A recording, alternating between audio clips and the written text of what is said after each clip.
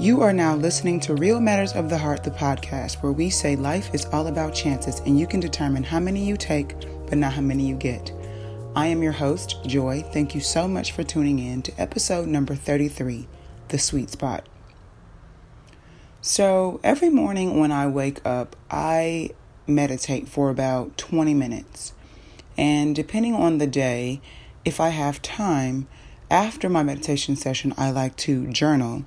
And I don't always have anything specific to write about. And most days when I journal after meditation, it's just whatever comes to mind. It's typically some sort of revelation about life, about myself, about something I've been contemplating on and seeking clarity about.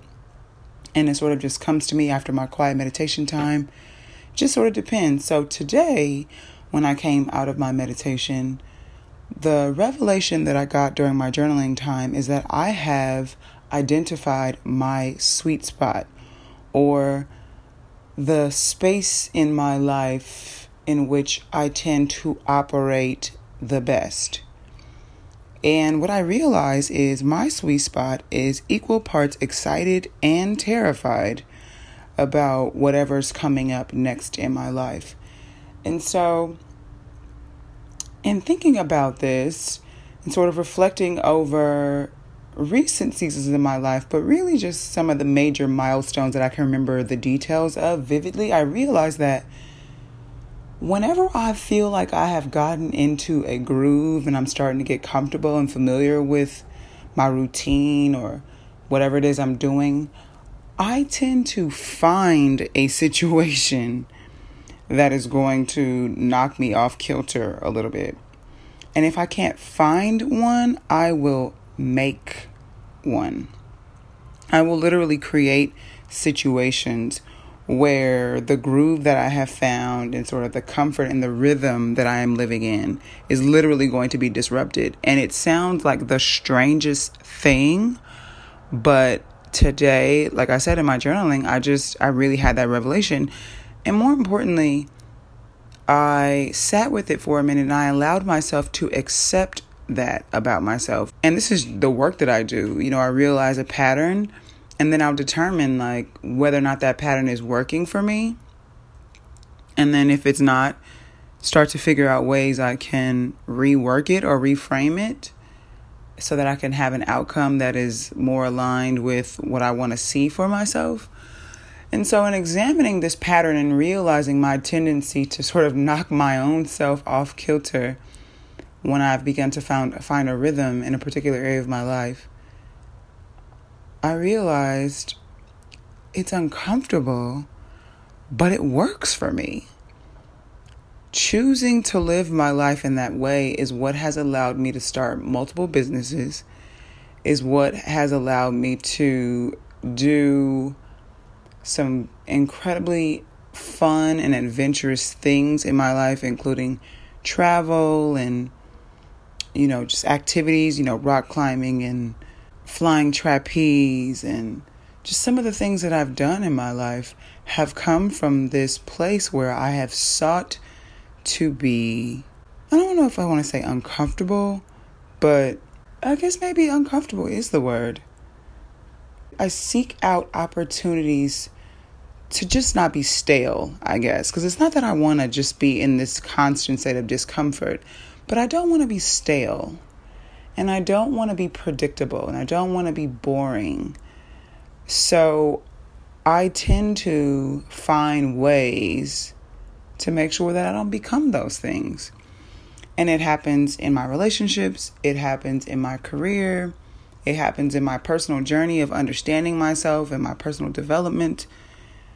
It keeps happening. I find myself looking for ways to stretch, grow, and expand mentally, emotionally, spiritually, my understanding of the way the world operates and other people and my relationship to those things. And I'm just always finding new ways to experience that. And so I went into therapy today, and as usual, my therapist just sort of said, so what's going on? What's on your mind? What's happening for you? And I shared with him this revelation. I shared with him that my sweet spot is equal parts exciting and terrifying. And that's where I tend to thrive the most. And so he said, having worked with me now for, 5 years, I think I've been in therapy. Wow. So 5 years, he knows me. He's seen me through a number of seasons in my life, professionally and in my relationships, and even just as a woman, as I'm evolving and understanding more about myself. And so he asked me, I imagine with all the things that you do, you must come up on things that are very, very scary. And I said, yes, absolutely. And so he asked me, how do you manage? How do you deal? How do you push past those things and continue to forge on and pursue the things that you do? And first of all, as I'm working on my doctoral degree in clinical psychology, I know that he wasn't asking me because he was particularly interested in the answer. He was more than likely asking me because he wanted to know how my mind was working and how I came up with my answer. So the flip side of that, I sort of was doing the same thing, like wondering, how am I going to answer this question? And I really actually just said two things that have been very true for me for a long time that I've been aware of. And the first one is, I view my most immediate fears, those things that are before me as I am approaching a new thing, through a lens that is keeping them in perspective relative to my biggest fear. And that is that I would be an old woman sitting on a rocking chair on my porch, talking to my grandchildren, my great-grandchildren, generations ahead of me, and I'd be telling them stories about my life, but those stories would be full of regret about things that I wish I would have tried and things that I regret not trying. And that is literally my biggest fear in this life. And so when I'm facing a new thing that presents an immediate fear, for a fear of failure or a fear of rejection or a fear of losing something, whatever those fears may be that come up in the most immediate future when I'm pursuing or approaching a new thing, I always view them through that lens. And it's like, I can be afraid now and choose not to do it, which would be perfectly fine, except this will be on the list of things that I wish I would have tried. And because I just don't want that list, I really don't want the list to exist. And as of right now, it doesn't, thankfully. But actually, no, that's not true. There is one thing that I sometimes think I may regret. Right now, I don't recognize it as regret, but I think there may come a day when I do. And that thing is, I had a chance to train for the Olympics, for the 2000 Olympics. And I was very young at the time, and I didn't want my life to become training. I was, I think, 12 or 13 years old. And I was offered this opportunity to start training for the Olympics for swimming. And my coach at the time said to me, you would live with me. We would train 6 to 8 hours a day. You would be homeschooled. So I wouldn't be in school, which meant at the time I was going into high school. So it was, I wouldn't be going to prom and just all the things that high school sort of represented. And I wasn't ready for that. And that just wasn't the vision that I had for myself. And at the moment, I don't regret it. I still, swimming still did a lot for me. I still, ended up going to college on a water polo scholarship. And I've booked magazines and traveled the world and done things because of swimming. And so swimming still did a lot for me. But there are some days when I feel like in the future, I'm going to wonder if I could have been some sort of record holder. And historically speaking, just as a Black woman, and sometimes I wonder if I could have set some sort of record just for our people, around swimming on an international level. But right now, I don't feel like that's a regret. But I don't know. I don't know if in the future, I sometimes think that one day I'll look back on that opportunity and wish I'd taken advantage of it. But right now, I just still feel like I made the right decision with that. So anyway, But when I look at immediate fears that are presenting when I am approaching or preparing to do a new thing, I always look at it through that lens, and I'm like, you know what, I don't want to be talking about this 20, 30, 40, 50 years from now and wishing that I would have tried it, wishing I would have gone for it. And that's usually enough to push me to keep going, at least in the beginning, that initial push that I need to move beyond the fear. And then after that, I sort of begin to have conversations with myself. And I truly believe that we only grow and develop according to what our environment requires of us.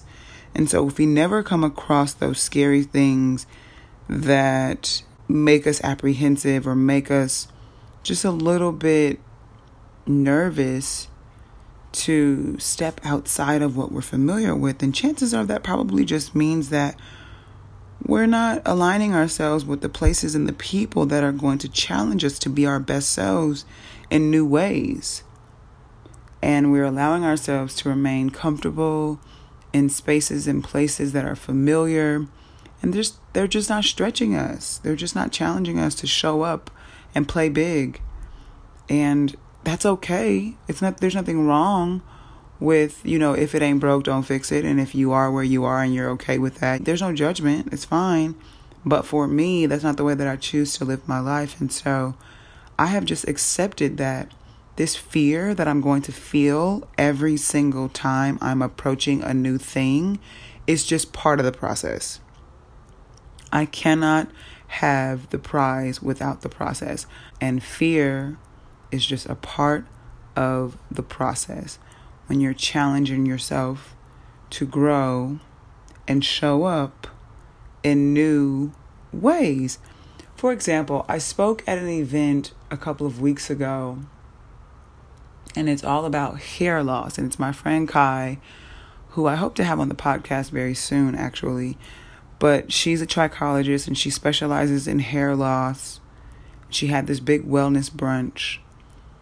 And she asked me to come and speak about how your emotions can lead to hair loss. And so I talked about how not dealing with your negative emotions can turn into chronic stress, and how chronic stress leads to multiple different types of hair loss, whether it be because you're pulling your hair out or because, hormonally your body is ejecting the hair because of all the high levels of the different hormones that are stimulated when you have negative emotions, all of those things. And so I remember when I sat down to prepare my presentation, I thought, what the hell, Joy? You don't know nothing about hair loss. You got a head full of hair. And I began to research these different types of hair loss as it relates to stress.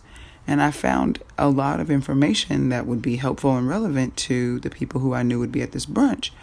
So ultimately, I gathered that information. I created a couple of slides, talked a little bit about hair loss. And then I moved into my spiel about negative emotions, how to manage them and how to learn from them and how to overcome them.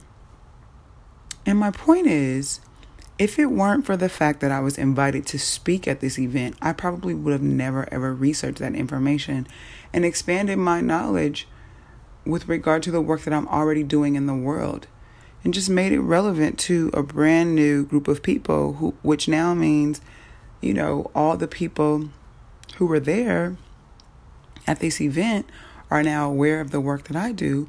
It could potentially reach out to me and be a part of that, either as a client, or they may have other events and things that they want me to come to. And I just continue to expand and grow and build a bigger audience around this message that I believe I'm created to deliver to the world. And so it's just a situation where I have accepted that the fear of being faced with new things is a part of the evolutionary process when you're committed to becoming the best version of yourself that you could possibly be in new situations on a consistent basis. I cannot avoid it. It's just a part of it. And so combining that sort of knowingness with this fear of being the old lady in the rocking chair telling all the coulda, woulda, shouldas, is really how I face the terror that is an inevitable part of my sweet spot. It just is. I know that I tend to operate better and function better in these positions or situations of a bit of pressure. And so because that's where I tend to find myself, I think it was really helpful for me to process how I navigate that space so that I can do so consciously and intentionally as I continue to forge on, creating this environment for myself where I thrive in this half excited, half terrorized state of being. So I thought I'd share that with you because I want to extend the invitation to you to, first of all, find your sweet spot, recognize what that is, and begin to become very familiar with how you operate in the world. And then once you're clear about that, learn on a deeper level how you show up, how you approach, how you prepare for this thing that is your MO. It's the way you function and show up in the world. And so there are ways that you get to process what that looks like, what that feels like, what that is, so that you can begin to devise a plan around how to recreate that each time, such that as those fears come up, you already have a blueprint for how you're going to navigate them. So, if this was at all helpful for you, I would ask that you would please comment, like, share, subscribe, leave your reviews. Let me know what you're thinking about this episode or any other episode of the Real Matters of the Heart podcast. If you have any questions or concern or need guidance or support on this thing called life, please don't hesitate to email me, hello@joyhearts.com. I would love to hear from you. Even if you just have comments or suggestions or concerns about the show, I want to hear from you. So make sure that you reach out to me via email.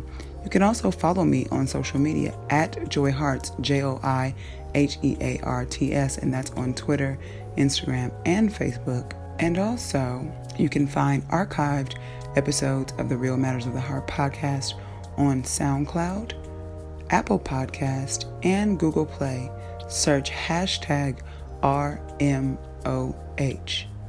Thank you all once again for tuning in to episode number 33, The Sweet Spot. Until next episode, cheers.